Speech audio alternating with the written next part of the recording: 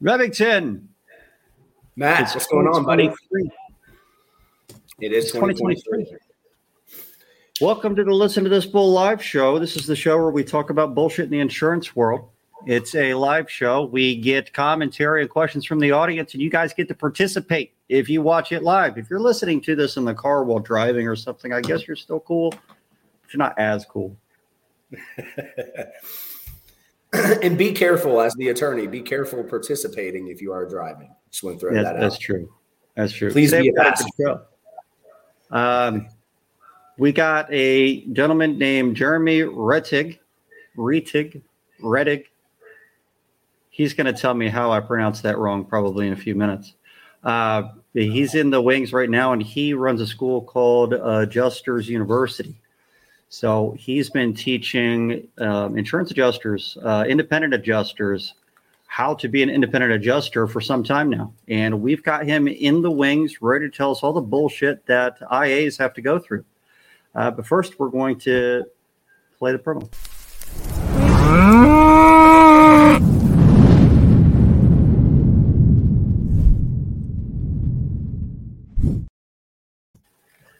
Don't forget that we are going to have the commentary up and running. So if you have any questions for our guest or for us in general, this show is driven by the commentary and the questions. So don't forget to post those as soon as you can. All right, I'm going to bring him on. Do you have anything you want to add before we do that, Remington? No, I look forward to it. I chit-chatted with Jeremy a little bit before we went live here, and I'm excited about the show. I think it's going to be good. Oh, sweet. I didn't know you did that. Yep. Are you guys about to have like an intervention with me or something? Yep. Kind of figured. Sweet. All right. Jeremy. Here's the intervention. We're getting it, kicking it off. All right. I'm going to turn you. You're going to be the first public adjuster to turn IA by the end of this. There you That go. would be, I don't know if that has ever happened that for anybody that I'm aware of. I'm sure it has happened. But I've met one that I can think of. That's a whole other topic. That's I'm a whole curious other if you discussion. stayed in IA. Do you know? For me, if the other person stayed in IA, Yeah. what I'm thinking of. Oh, probably. I mean, they probably not. I mean, the way I think of it is one of the big differences, as you may or may not know, between a public adjuster and independent adjuster is the upside, right? Way that I see it, public adjusters, as a public adjuster, you're invested more in a single claim than an independent, but you do have a heck of a lot more upside on one single claim.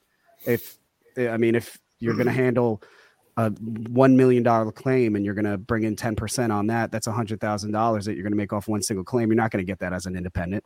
It would never happen. So the natural progression is to go from making $500 on a claim, $400 on a claim, to $100,000 on a claim, right? Not vice versa.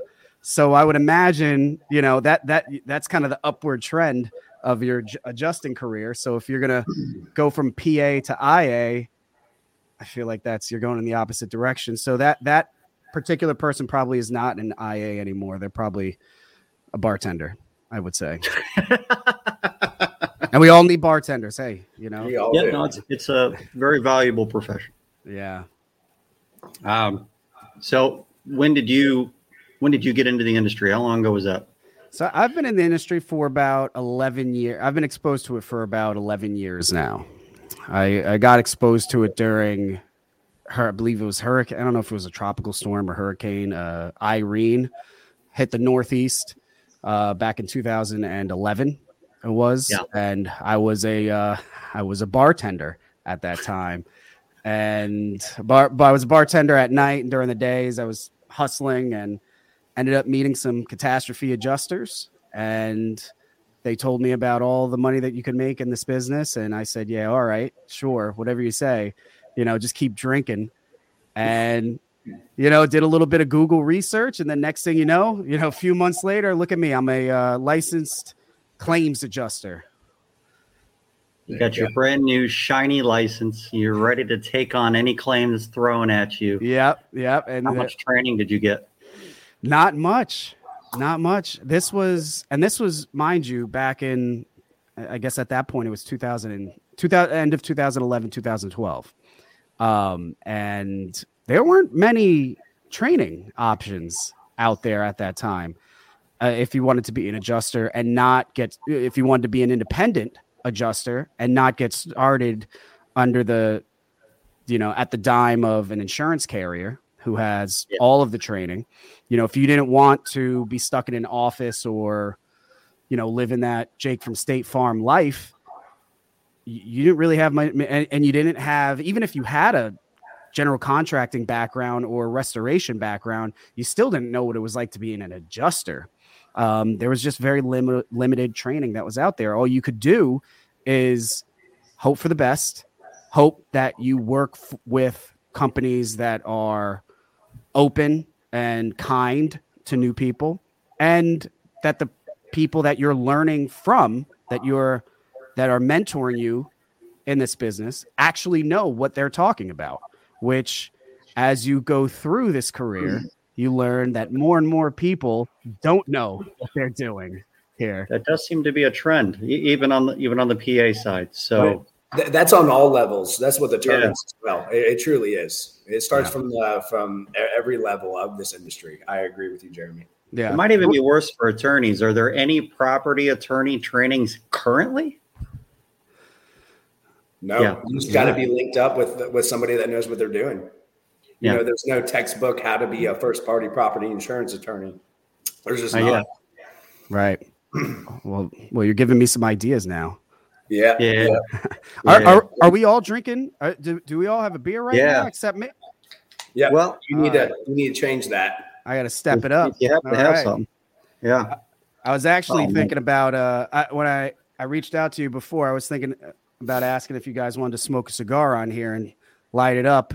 And I was going to break out the whiskey and see what. Is that a light sky? It is. Those are good. Man. That's dangerous. Come you get on the lake or something. So those go down pretty easy. I had it. I got a pack of them. I actually went out and hung out with a public adjuster over the summer, and went out on his boat that he was gracious enough to let me spend some time on, and I'm still working on these now. So cheers, everyone. Cheers. Yeah. It's because of all that money that he made. There you go. Yeah, he's in the right direction. Hey, Jeremy, you touched base on like the upside, and I know there's different categories we'll probably touch base on in the next 50 minutes, but you said the upside with a PA is more with a claim, and that's obvious, whatever it is, 10, 15% of any type of settlement or the end of the adjustment of the claim. Just so people know, let's just say you as an IA write you used $1 million as an example. So let's go back to the $1 million. You write for $1 million, roughly. How much is the IA making off of that claim? A lot of people don't know. Yeah. So here's so it varies, number one, but so, the numbers that I use here, it's just going to be a roundabout, but so the way for the listeners, the way it normally works for independent adjusters, we're working with a middleman. All right. And that's going to be whether it's a TPA or just an adjusting company, people call them adjuster firms, right? So that adjuster firm is going to be invoicing the carrier who they have a contract with. All right. They're the vendor, right? So they're going to invoice them a certain amount. And as an independent like myself, I'm going to collect a percentage of that bill. So if it's $1 million loss, one kind of good number that they may go, there's a few different ways it could be billed in the first place. It could be billed off of a fee, what that may land, say between, it could be $50,000 to $75,000 is one set amount, 75 to 100 is another. We could be billing based off an hourly rate, or it could be billed off of a percentage. And most commonly, you'll find it where it's a fee and then it moves as the loss grows. Say it could be a fee from 0 to 100,000, it's a set of different fees, but then after 100,000, it may move over to a percentage. So just to keep things simple, I would say a good common percentage that you'll see adjuster firms charge carriers is about 2.5%. So on $1 million claim, you're going to expect the adjuster firm to invoice the carrier 2.5%. So that's $25,000 right there for their role in the claim. Now, out of that $25,000, an independent adjuster will collect anywhere from 60 to 75% of that. 75 is a much higher fee that you'll most commonly find during catastrophe situations. There's a couple other there's a few companies out there right now that will give out 75% more commonly, but the industry standard is 60%. So on that $1 million claim, you would collect $15,000 as an IA. So you're saying that an IA would make more money if they wrote more in the claim? Correct. Yeah, 100%. Yeah, it's sometimes it's hard to convey that the more that we have to work, the more that we expect to get paid. I mean, that's the bottom line there. I wouldn't want, there's no cash incentives for somebody like me to pay out less, because then how am I going to, in other words, communicate with the insurance carrier that I should be paid more, right? I mean, I didn't become an independent adjuster to save the insurance carrier's money. That's not why I got into the game. So yeah, the more complicated the loss is, the more expensive the loss is, the more time it's going to take to handle that claim. And the more time it's going to take to handle that claim, that's more money to make. Yeah. And a lot of people do know that, but there's a ton of people that do not know that. Well, it seems to have been changing. Has it changed over the years? Are there more people on daily than there are on a fee schedule? What do you mean by daily? Like a certain amount per day for handling a certain amount of claims, daily claims. Is that a thing? How else would an IA get paid? I mean, those three ways that I explained before, the fee, the percentage, and the hourly rate for an independent adjuster like myself, that is hourly, I guess. That would be most of it. Yeah, the hourly would be similar, but you also can't really think of the hourly the same way as you would a salaried employee. Remington, attorney, you have an hourly rate. I mean, we all have certain hourly rates, but we wouldn't then say that, we wouldn't then compare ourselves, take that hourly rate and say, oh, well, it's that rate times 40. That's what we make, we're charging like an attorney would, or should be charging as an attorney would, as a CPA would, any of these, professional services. There are some companies that do like day rates and things like that. But right. Usually if you're going to get paid a day rate, it's not in a daily sort of thing where you're checking out water heaters and pipe breaks and fires and things like that. That's going to be more common in the catastrophe field. And to be honest, that's much more common with new adjusters that are out there, newly licensed independents, because those daily rates they don't typically make any sense. It would, for me to work on a daily rate like that, it would never make any sense, because those daily rates are usually like, it might be $400, $500 a day, which, don't get me wrong. If you're not sure where your next meal's coming from, that's a great pay for the day. Mm-hmm. If you're just getting started and you're coming from a career where you might've made $35, $45, $55,000 a year. Yeah. $500-$600 a day. That's fantastic. But for somebody like me, that's one claim. That's maybe 2 claims tops for me to handle. I could go look at a property at 8 a.m. and I have it written up by 8:30, and I've made that 500, if not more, at that point. And I got so many more hours of the day to keep doing it. So I don't know what it would take to write a claim in 30 minutes. That would be very impressive. I got a buddy of mine, Vince Perry, and I picked this up from him that the typical, and I'd love to get your comment on it, that the average PA claim is about $30,000 on average. I think it's probably less than that outside of Florida. He would probably know Florida. Less than that, bro. And Vince has been on the show before.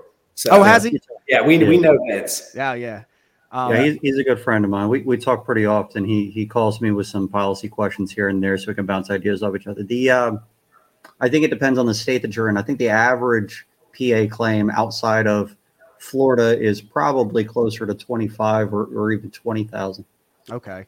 Well, having said that, I would say for an IA, we don't get as much meat on the bone as y'all do.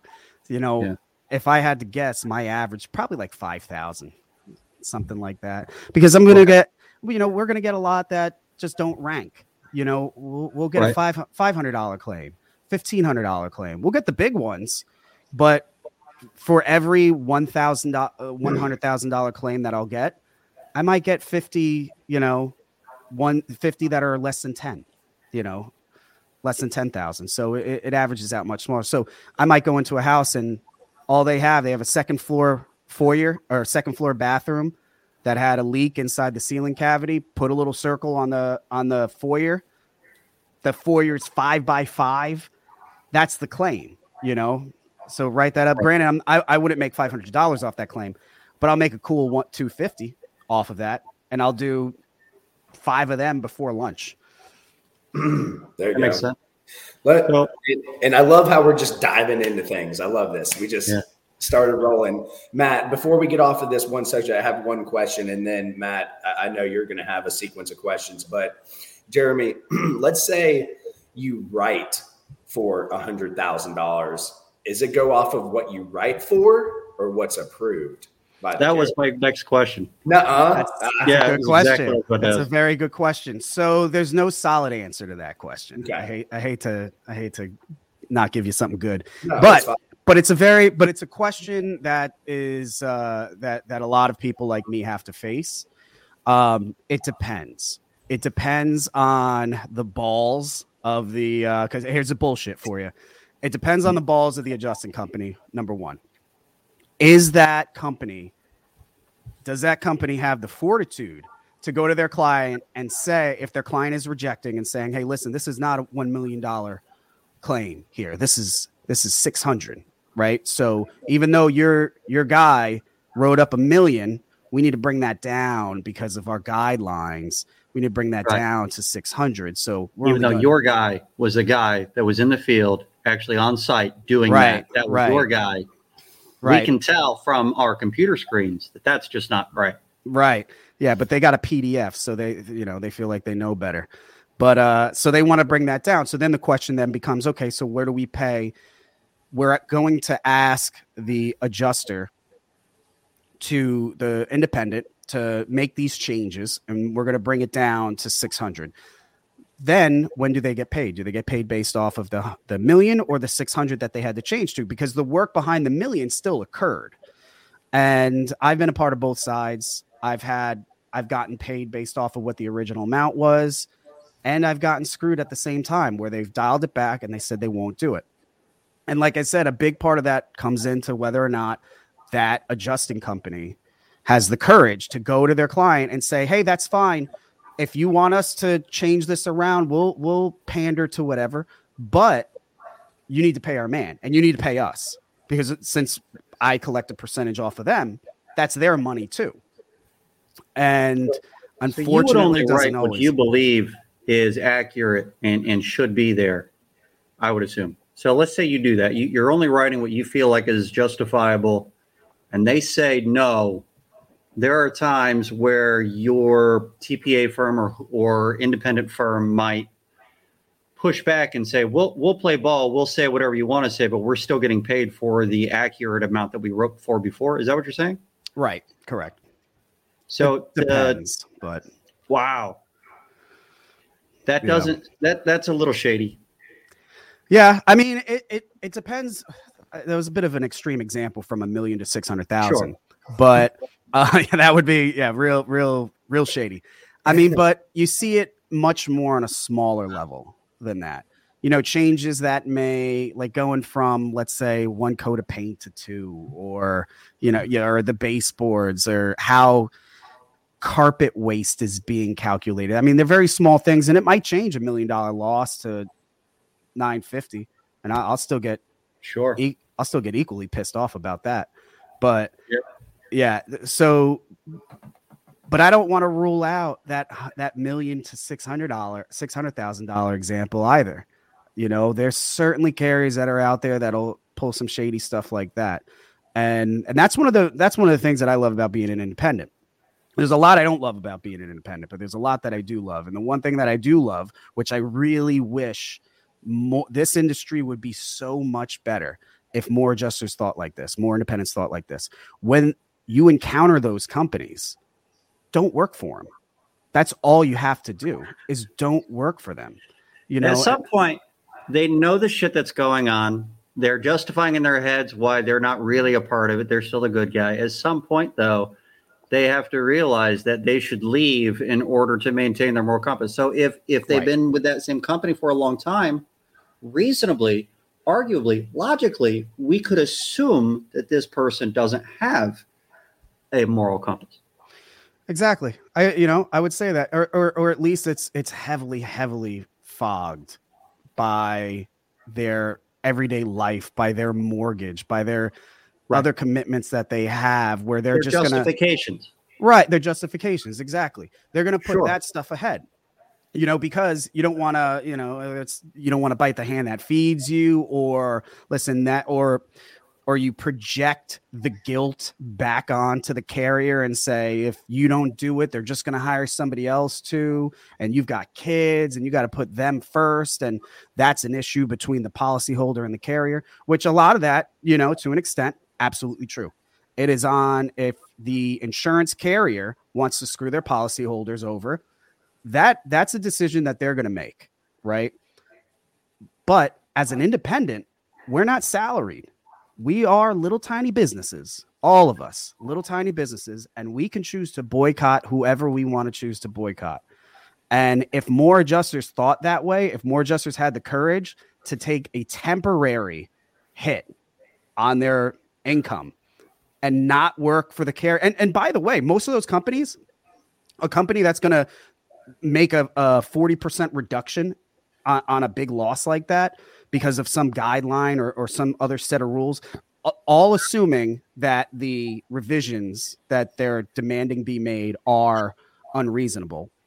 Sure. Not to say that sometimes they could have a point and it's just the IA that has no training and they're just throwing shit at the walls. But assuming that their demands are unreasonable, we can make the decision not to work for them, and we'll have a small little temporary hit, but we could find other companies to work for. And that's the greatest thing about being an independent. It doesn't matter. I've written off so many insurance companies in my life at this point, and I can tell you right now, I'm doing fine. And morally, working for? We'll name the good ones. It's always changing, the companies I like working for today, I'll probably hate working for tomorrow. And so, you're in that. I think, what I will say, for an example, right? One company that, on my Justin to Six Figures podcast plug, that I've ragged on plenty was USAA. I've dragged them across the floor a handful of times because they pay people like me crap, and it's an insurance carrier for veterans. It's an insurance carrier for service members, right? And I've seen some of the shit that they've pulled, and it's disgusting. They used to be so good, though. I mean, right prior to 2011, the adjusters that I would meet with from USAA were fantastic, and they loved their job, and they really. I got to see the progression as they started going down the McKinsey model and started really screwing their IAs over. They would start charging back for things like Eagle Views and yes. It was better for an adjuster to say no damage than some damage because of the way the fee schedules worked out. Right, that's 100. Oh, you know your stuff. That's 100% right. They had the way that their fee schedules worked out. It was, I forgot, so I'm paraphrasing, but it was something like you got paid the same amount, or the difference between writing up a $1,500 estimate and writing up a $15,000 estimate. It was negligible, but writing up the $15,000 estimate, you would expect you're going to get some pushback. So there comes that little bit of efficiency incentive. Do you really want to write up a $15,000 estimate and have to deal with the bullshit that comes with it? Or for $20 or some very minuscule ridiculously low amount, maybe have your own insurance policy where you don't have to deal with bullshit. You submit it, they're going to back it up, and that's it. Goes away forever, and you can go on to the next one. So I say that to say this. It's my understanding, and I can't sign off on this, that I know at least USAA now pays people like me more. Over the last year, they raised it up, and it's more average. And I've heard that they've gotten better, so it really depends. I would say, if anything, the one more national insurance carrier that seems to have always kind of stayed good to their policyholders. I mean, you have your Chubb is one, but not everybody can have Chubb. Amica is another one that seems to have held. Favorite. So, but honestly, you asked me that question. Those are the only two I got, out of hundreds. And everybody else might be cyclical. They might be great for a while and then shit, and then great again. And we've seen other carriers do that over the years. So just wait it out, guys. It might get a little bit better. So if you are, and I don't know, did you have any more questions, Romy? I didn't want to step on your toes there. No, you didn't. That was a specific. It's a breath of fresh air to hear Jeremy talk about this, and him having, the balls, if you will, to tell carriers, hey, I don't want your business anymore. I think that only makes the industry better. I think it makes the industry honest, and I think it should be that way on all levels. And I'm talking about, for instance, engineers. Let's just be honest. When they're going out to a property, they have certain things in mind and a little bit of an agenda. It happens. Okay. Right. But no, I just appreciate, and it really is a breath of fresh air to hear that. And I wish all other IAs would, have their moral compass, if you will, or business model the same way.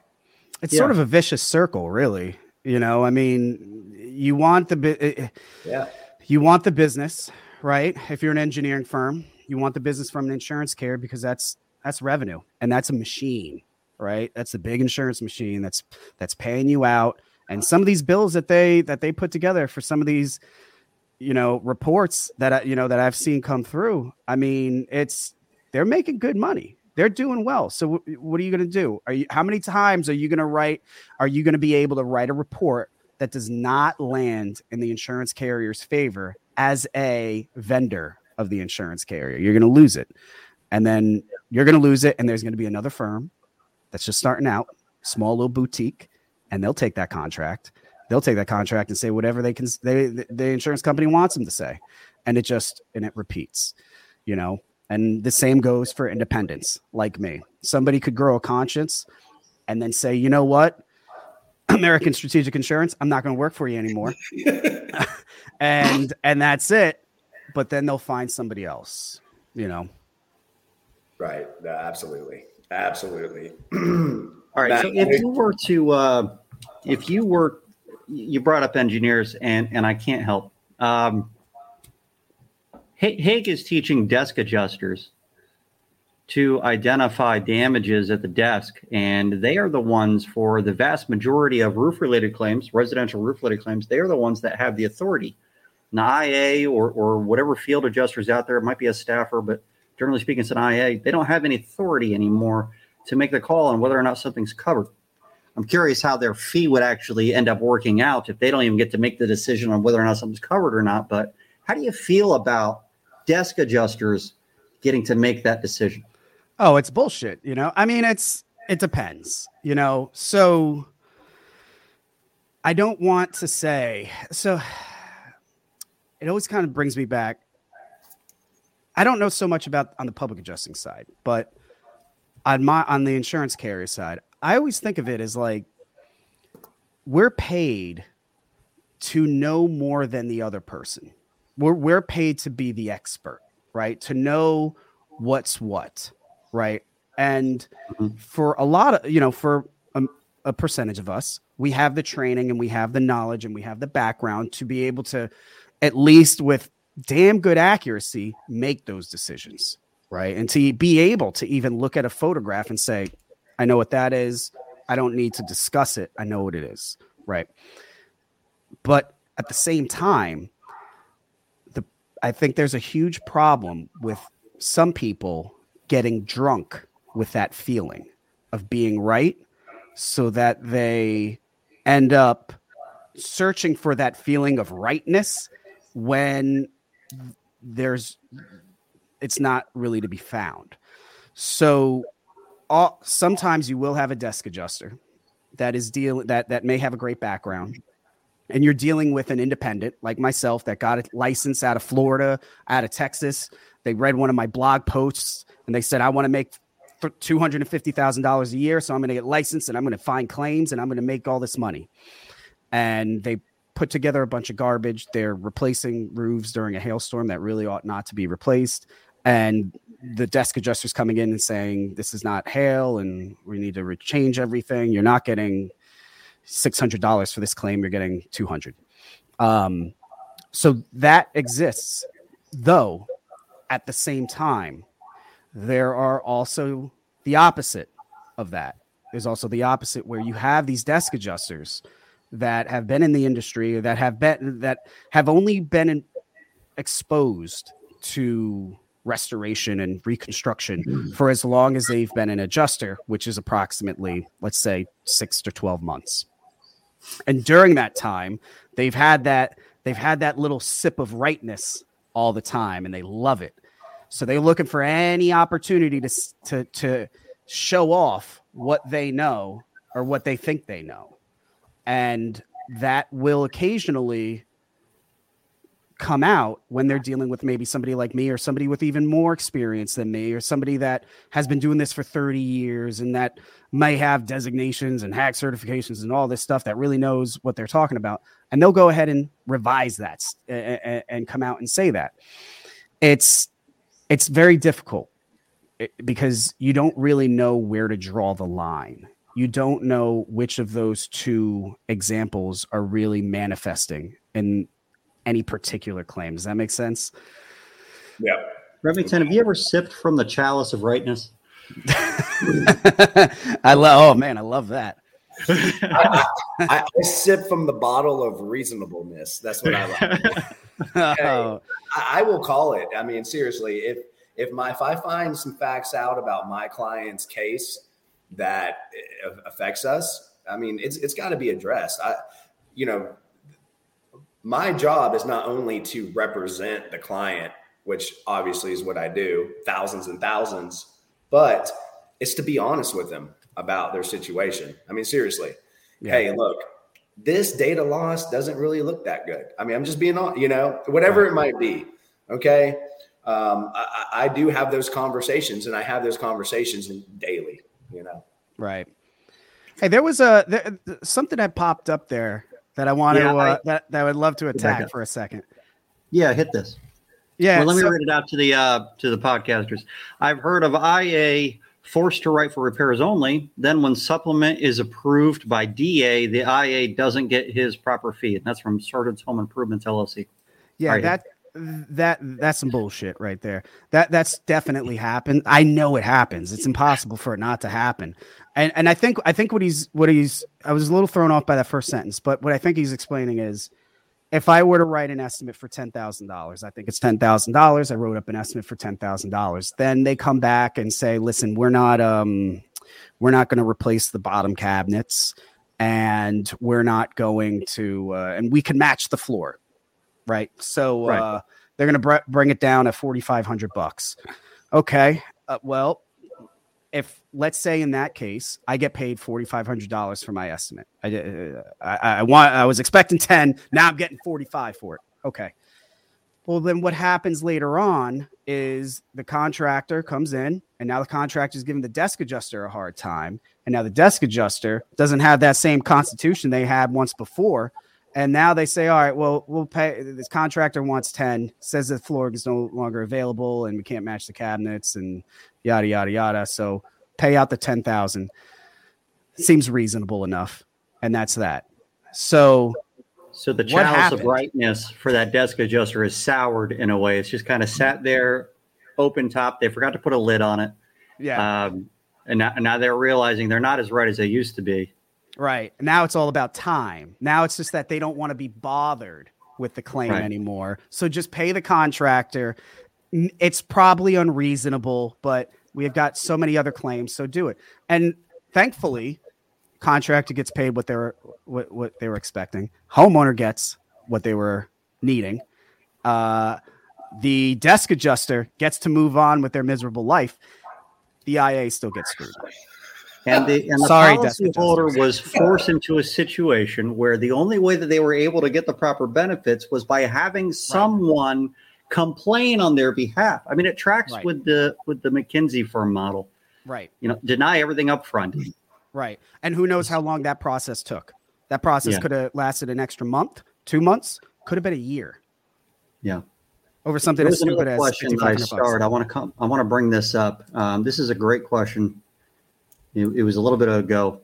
Jeffrey Bird asked, don't you worry about getting sued personally for purposefully leaving things off of a scope that you know should be there to make the desk happy and abide by bullshit policies?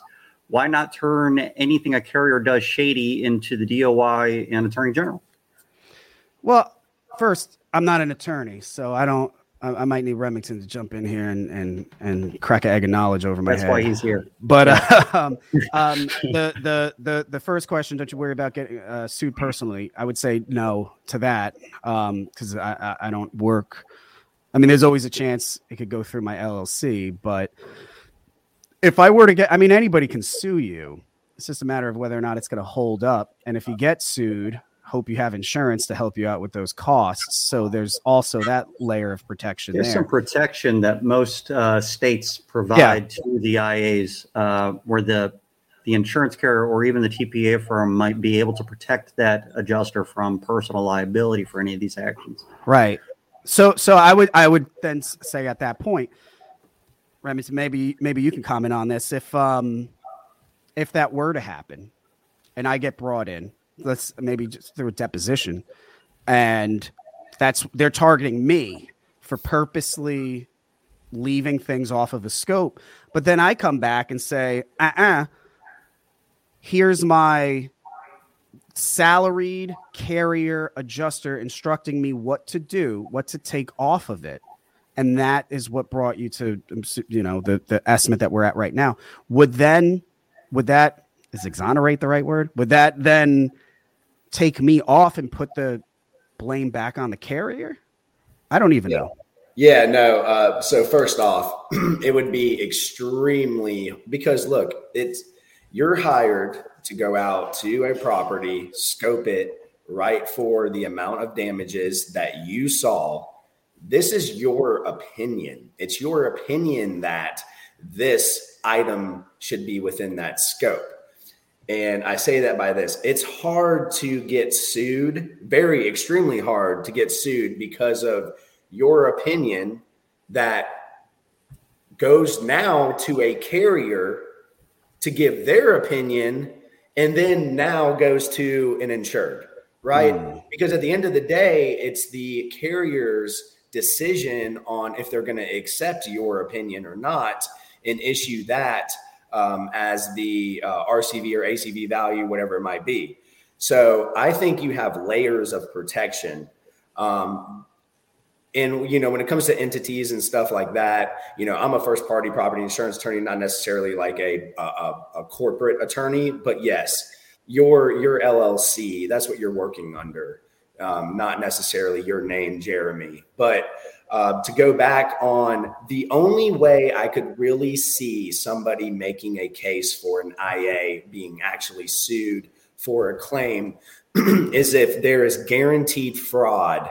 Like, for instance, if there's emails between an IA and a carrier that's like, hey, I did see this damage, but I'm just going to leave this out of the scope and I'll act like I didn't see it. Right. We're talking about a whole different can of worms here. The fact that you wrote for something because it's your opinion. Hey, look, if you hire 5 IAs to go out to a property, I can guarantee you're going to get 5 different scopes and 5 different numbers. It's happening. Right.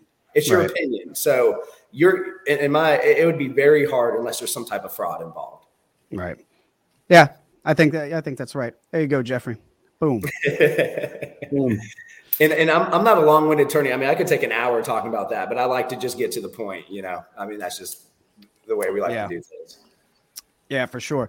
And I just want to also say, I mean, if you're ever, again, if you're in a position, you should never be purposely leaving it, especially if you're an independent. I don't care if you're an independent or working for a carrier.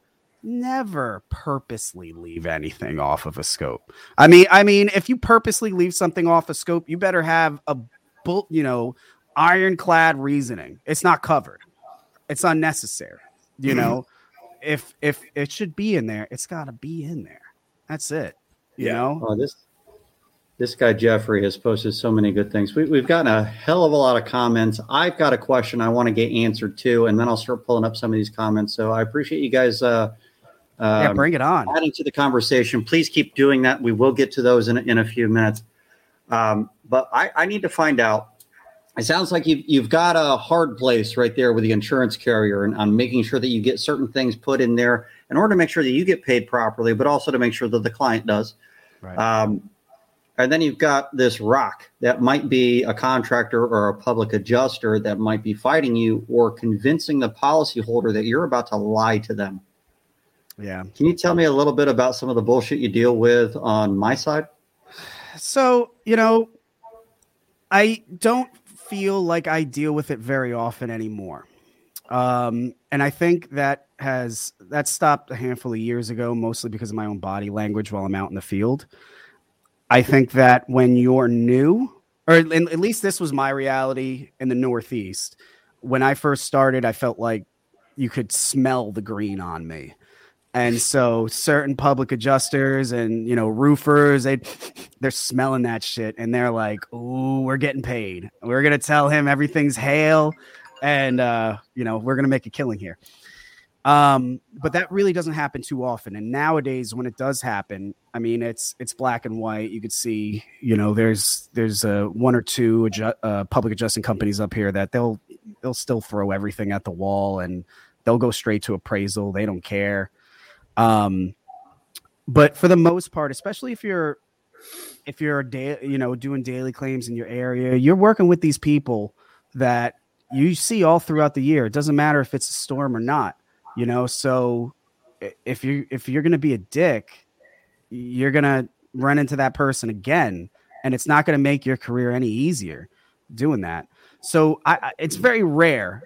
And at the end of the day too, even if you're just a hard-nosed PA or hard-nosed roofer and you just want bottom line, listen, I want bottom line too.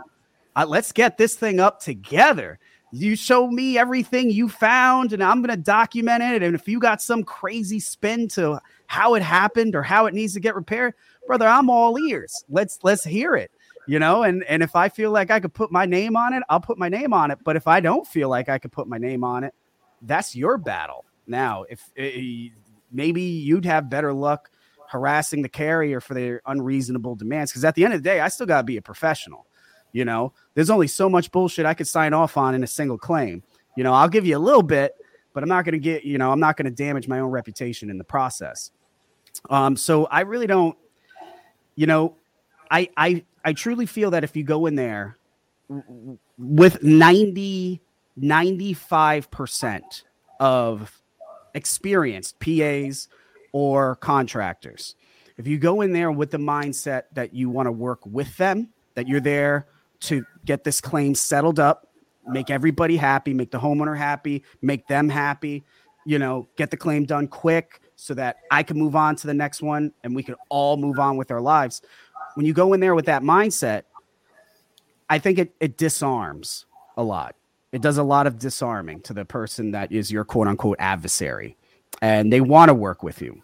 and they're willing to make concessions if they have to. They might have wanted those premium grade cabinets in the garage, but they understand a little bit more that they're made out of cardboard and they're not going to get that. So, you're able to move forward a little bit better with them.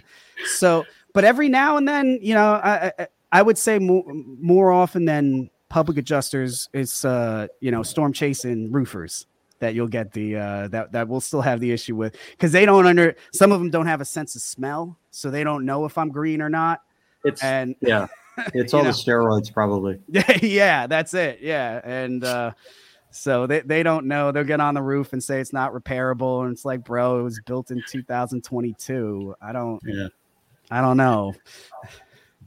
Well, I mean, we could have some fights on that, but there's, we don't have to.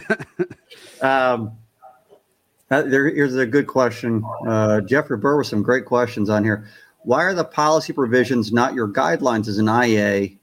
Why do you listen to policies not in the insured contract and why do you listen to policies not in the insured's contract of adhesion? So he's saying that the policy is the contract, but a lot of times the adjusters might say to us, that's not in their policy, or they're not going to approve that. It's not in our guidelines.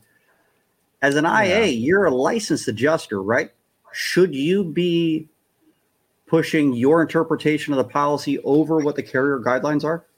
I mean, isn't that what the desk adjuster's for, right? To see what Jeremy documents and scopes and then apply it. I mean, Jeremy is working for multiple carriers. He doesn't have the time to look at every policy. I'm just saying. I'm being realistic and reasonable. Like, I just don't see how he can apply that. That's the desk adjuster's job, in my opinion. Like for the most part. I agree for the most part. It depends. It depends. There are companies that someone like me can work for, and we don't get the policy. We don't know if it's an ISO or if it's some fancy schmancy policy or if it's an ISO. We don't know. They just want us to write things up and just apply like a general, I guess, what an ISO would cover. And they'll figure it out from there. Then there are other companies that they're going to give you the policy and they want you to write that shit the way it's supposed to be written, and maybe even cite some policy language in your report so it doesn't look like you're just throwing stuff together. But I could be wrong here, Jeff, what he said guidelines. Most often, when at least on my side of the fence, when we talk about guidelines, what that's inferring is related to the scope of repair. We don't really have guidelines when it comes to policy interpretation. There might be like a PDF cheat sheet or something like that somebody put together, which if that's the case, I can't recall a time when that was inaccurate, an inaccurate representation of what the policy covers. Guidelines for scope, having that document being an inaccurate representation of repair methodology, that certainly happens. So it sounds like the question is kind of a blend of two different things here. But to answer a question, I'll give you a specific circumstance or an example. I've had plenty of times where, for an interior loss, it's in our guidelines. We only pay for one coat, and it's correct. It's not really in the policy that way. That isn't something that is policy related whatsoever. It's in the estimatics and the guidelines and the operational guides for the insurance carrier. So the IA might not be allowed to write for two coats, right? Unless I, as a public adjuster or contractor, provide some damn good reasoning as to why it needs to be outside of the typical estimatics. Right. That's not when an adjuster says that. I mean, I've never seen the word paint in a policy. So, but I have heard of adjusters saying that it's not in our policy. We don't quote unquote owe for that. Because it's not in the guidelines. It's not in the estimating guidelines. It's just people making up silly shit. At the end of the day, that's go back to the, USA example. I think they might be great now, but let's go back to old USA. At least if they come back and say that, let's say USA stopped being crappy. They were just crappy from like 2011 to 2021, right? Let's just say they had 10 years of crappiness, but they're fantastic now. You know, God bless their troops. But at what point? So you have 2021, and then you got 2022, and on New Year's Day, they decided to say, you know what, we're gonna paint 2 coats on a wall now. Did the process to repair damage actually change at midnight? No, it's been the same this whole time. They just made a decision that they want to be nice. That's it. They didn't change their policy. They didn't reissue everybody a new policy because they're doing 2 coats now. Everybody's got the same policy. They just changed a rule, just a made up rule. Like this one. Jeffrey with more commentary. Had a friend of mine from Kentucky Farm Bureau who was an IA, and he said one morning meeting, the area managers came out and told everyone no full roof replacements, only repairs were to be written. He was angry. His pay was based on what he can write. This is not the first time I've heard stories like this. I've had IAs tell me similar things. It's never in writing, these kinds of conversations. Right. Yeah, because that's a smart thing to do. Policy's not changing. No. Yeah, what do you do with a situation like this as an IA? Slap the shit out of that guy. I mean, I don't want to do that. At least you don't want to do it with the camera around. It's what I would do. That's my curtain call right there. I mean, if somebody came, if I went to Florida, all right, and I show up day one, listen, I'm in New Jersey. I've got a family. I've got 3 kids. I don't want to be away from them. If I'm going to be away from them, I'm business. I'm there to make some money. And if the key to me making money is the higher estimates, finding more damage and the larger the estimates, if that is the key to me making money, I'm going to write to replace that roof if I can justify that roof being replaced. But if I show up on day 1 and this dude is saying no full roof replacements, or even if he doesn't say that directly, and just you learn over the course of a handful of claims, oh, this house had 7 million missing shingles. It's 500 square feet. They're not replacing the roof. That's the sign that it's time to find somebody else to work with right there, because you're not going to make anything.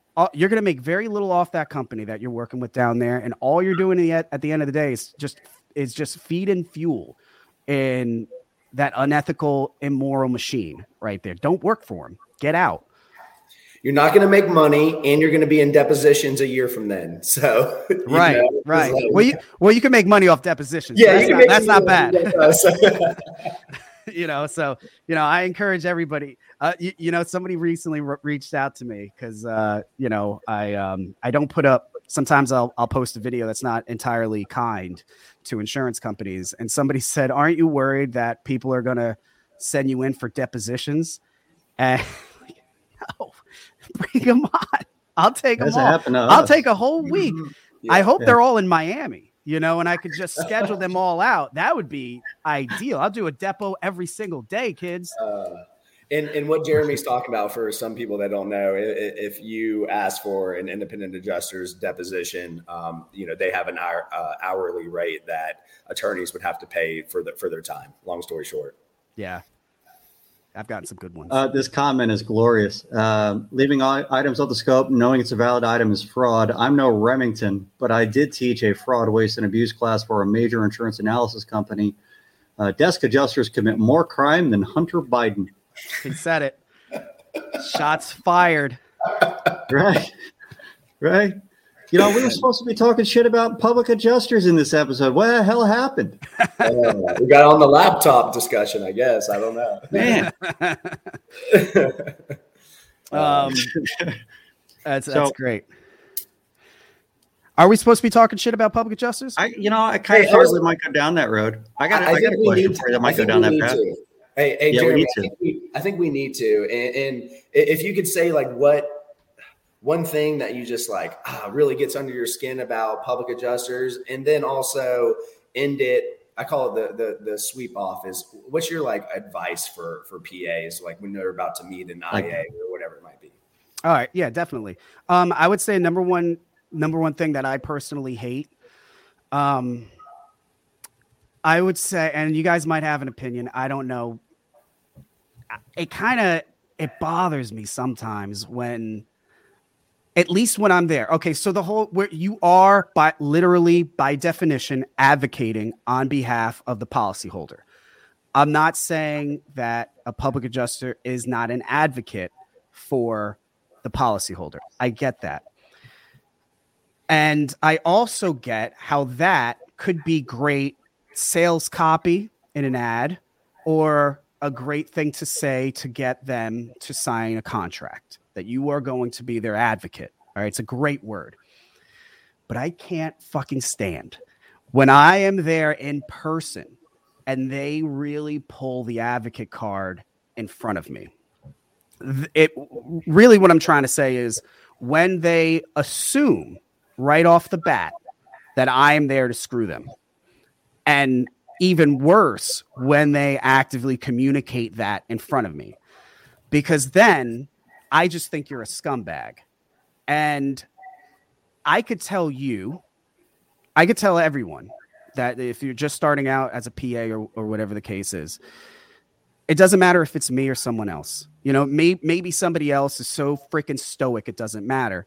But getting somebody to think you're a scumbag usually does not promote a better career for you. Doesn't. I love that. It's a good standard.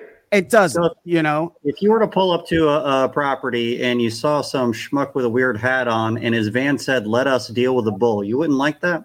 Oh no, that I meant to. That I'd be like, dude, I love that. You know, that's great copy. You drive around in that all day. You're probably killing it right now. Jeremy's talking about when that public adjuster walks on site and starts going after Jeremy and thinking, right. As if Jeremy he's not there, thinks he's a bad guy. Exactly. Right. Little You do don't they believe know. you're the bad guy. I think most IAs that I've dealt with are doing their damnedest to do everything they can with the handcuffs that they have. Right. Yeah. And hopefully those handcuffs are a little bit, you know, spaced apart a little ways. But yeah, ultimately, yeah, it sets a very negative tone for the rest of the experience with that person. So I would say the advice is basically it would be the remedy to that.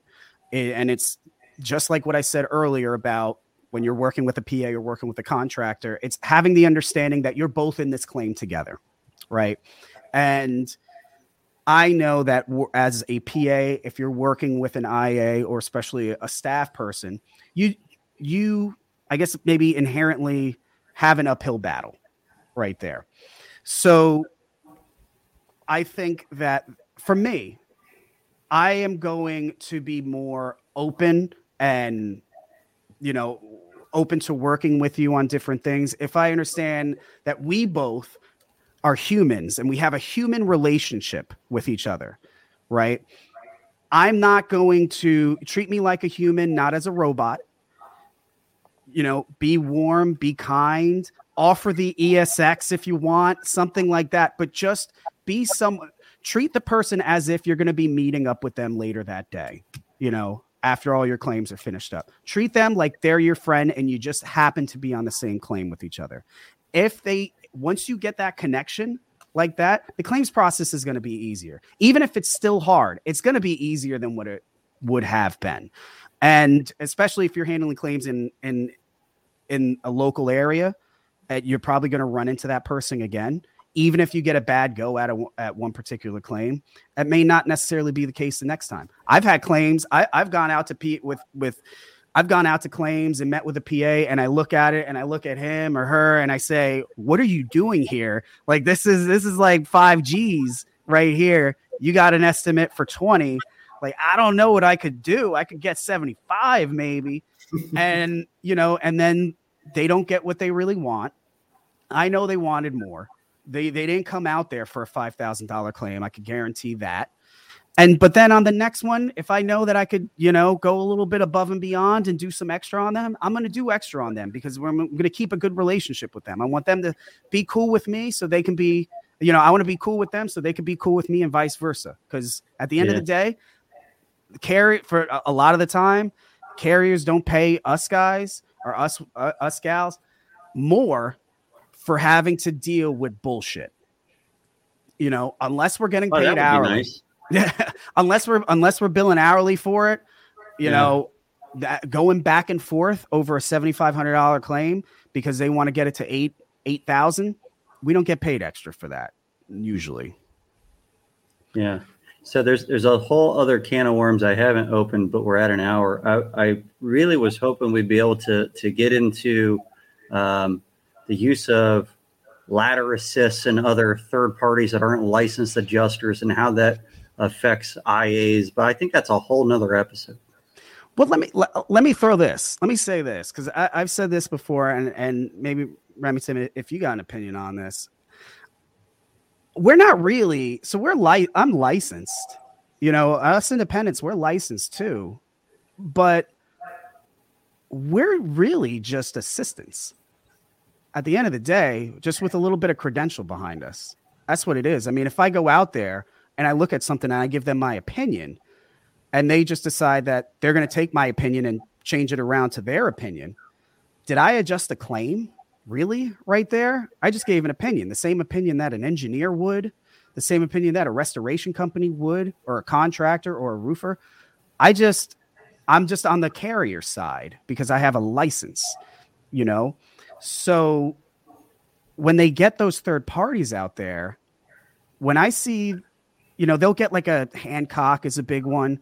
They'll get these guys out here that just got done. It's Monday. They've been, there was a Hancock house up by where I lived, or, in New Jersey, where there was like 10 Hancock guys. I was in this house and they would just get shit-faced all the time. Young guys, like 19, 20 years old. They just get hammered all the time. And then they go out and go look at roofs. And then the insurance company would believe them in whatever they say because they would, really just don't know what's going on. So they would just say, can be repaired, and they'd miss half the shingles. But those guys are also paid less too. So put yourself in the shoes of the big machine insurance company. So there's a company out there who's going to send some guys out that don't know what they're doing, and they're going to throw together some BS, and it's probably not going to be accurate. And it's probably going to lean more towards the repair side, and you don't have to pay them as much, like even less than an independent. Sounds like a good business model to me. It's a good business decision. And that's what I have written down too. And I actually had this conversation yesterday with a public adjuster that I've worked with for a long, long time. But you as an IA, first off, you're licensed, right? You got, like you said, you got the credentials. And, like we talked about earlier on in this episode, you're paid for what you write for. Versus a ladder assist probably has 6 jobs and he's hopping around and getting $125 every time he hops on the roof. It doesn't matter, and actually the carriers like them because, maybe they're denying claims a little bit more than the IA is. And honestly, I think it's just a cheap, and again, look, I've met ladder assists I really like and respect and everything else. All right. So I don't want this to be like a slight, but I feel like it's just a cheap way. It's just the totem pole under the IA. And I'm just being honest about it. I agree. 100%. Yeah. I have so many comments I want to add to that.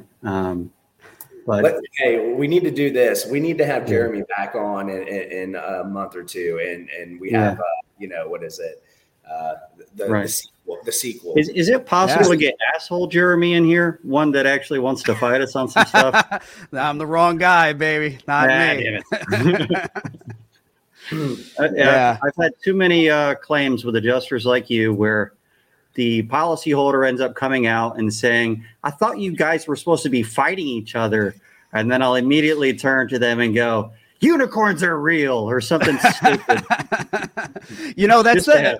For me, that is one of the most oddest experiences when I walk into a house and I'm sure the homeowner was expecting knuckles out, like, here we go. this guy's out to screw me, but this guy's going to be my superhero. And then I walk up and it's high fives. Hey, man, how you been? What was the last one we did the other day? What was that, 2 weeks ago? Oh, yeah. How'd that go? It was good. Like, oh, wait a minute. What did I get myself into? That's the majority of my experience. And if you're developing relationships, I teach PGAs this all the time. Don't be a dick. If you can just stop doing that one thing, even if you suck at putting together an actual claim file for someone, if you could just stop being a dick, a lot of things will start going your way. And then get better at putting the claim file together so that the IAs that are having trouble getting stuff past their management can get this shit past their management and everybody's on the same page. 100%. I think we all, if there's one thing that any of the listeners I think take from this podcast, whether or not they're active public adjusters, independent, whether or not they're in the insurance industry or not, I think it's tonight would be good to, as we go into this evening and your day starts tomorrow, just try hard to not be a dick. And I think if we all try to not be a dick as, more, I think all of us collectively will have much better lives. Yeah, I agree. Jeremy, thank you so much for being on the show. We really appreciate your time. And if you're willing, I would love to put you back on again in a couple of months, and we'll get into some of the ladder assist shit. 100%. But we got to do cigars next time. Let's do it. Agreed. Sounds good. All right, fellas. Thank you for having me on. See you, Jeremy. So today's episode was brought to you by the letter D.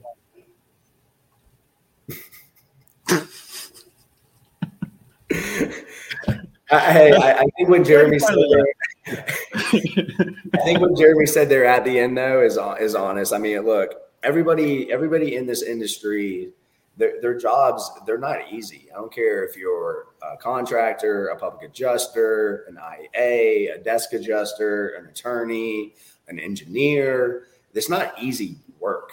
And, it makes life in your job better. It's already difficult. So why make somebody else's life difficult or job more difficult? It's just at the end of the day, what goes around comes around. And I think it really does help. The old saying, you get more flies with honey than vinegar. And I think that helps on a lot of these. Now, hey, there's sometimes you're going to run into that opposite person that is just not everybody's going to be right. And it doesn't matter how you treat them, but the majority of the time it does matter. Yeah. But what if you took honey and vinegar and mixed them together? You would get Matt and Remington, No. Which one am I? Everybody knows you with vinegar, man. Yeah. That was a great episode, man.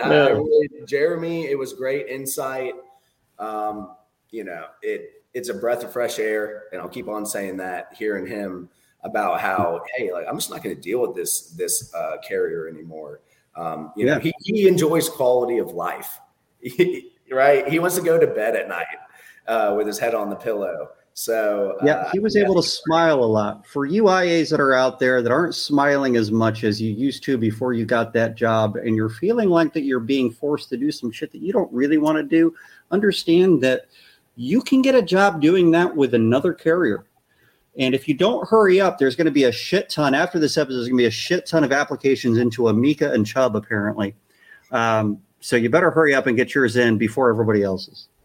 There you go. You heard Good for those companies. Exactly. If you guys get a lot of stuff out of these shows for some reason, I'm not really sure how you're even getting anything out of this. We're just having fun. But if you are getting a lot out of it and you'd like to help support the channel, you can go to listentothisbull.com. You can purchase some merchandise. You can get some T-shirts. You can get a beer mug or a chalice of rightness, which is what I'm going to call it from now on. And other things. I don't even remember what's on there at this moment. But there's lots of different things that you can get on there. You can also donate to the channel. There is a way for you to just put a donation in. We do have expenses, but we don't make any money on this. So anything you can do to help keep us afloat and keep going would be appreciated. And we'll see you guys next Tuesday at 6 p.m. Eastern. Remington, I'll see you later. See you later, bud. See everybody.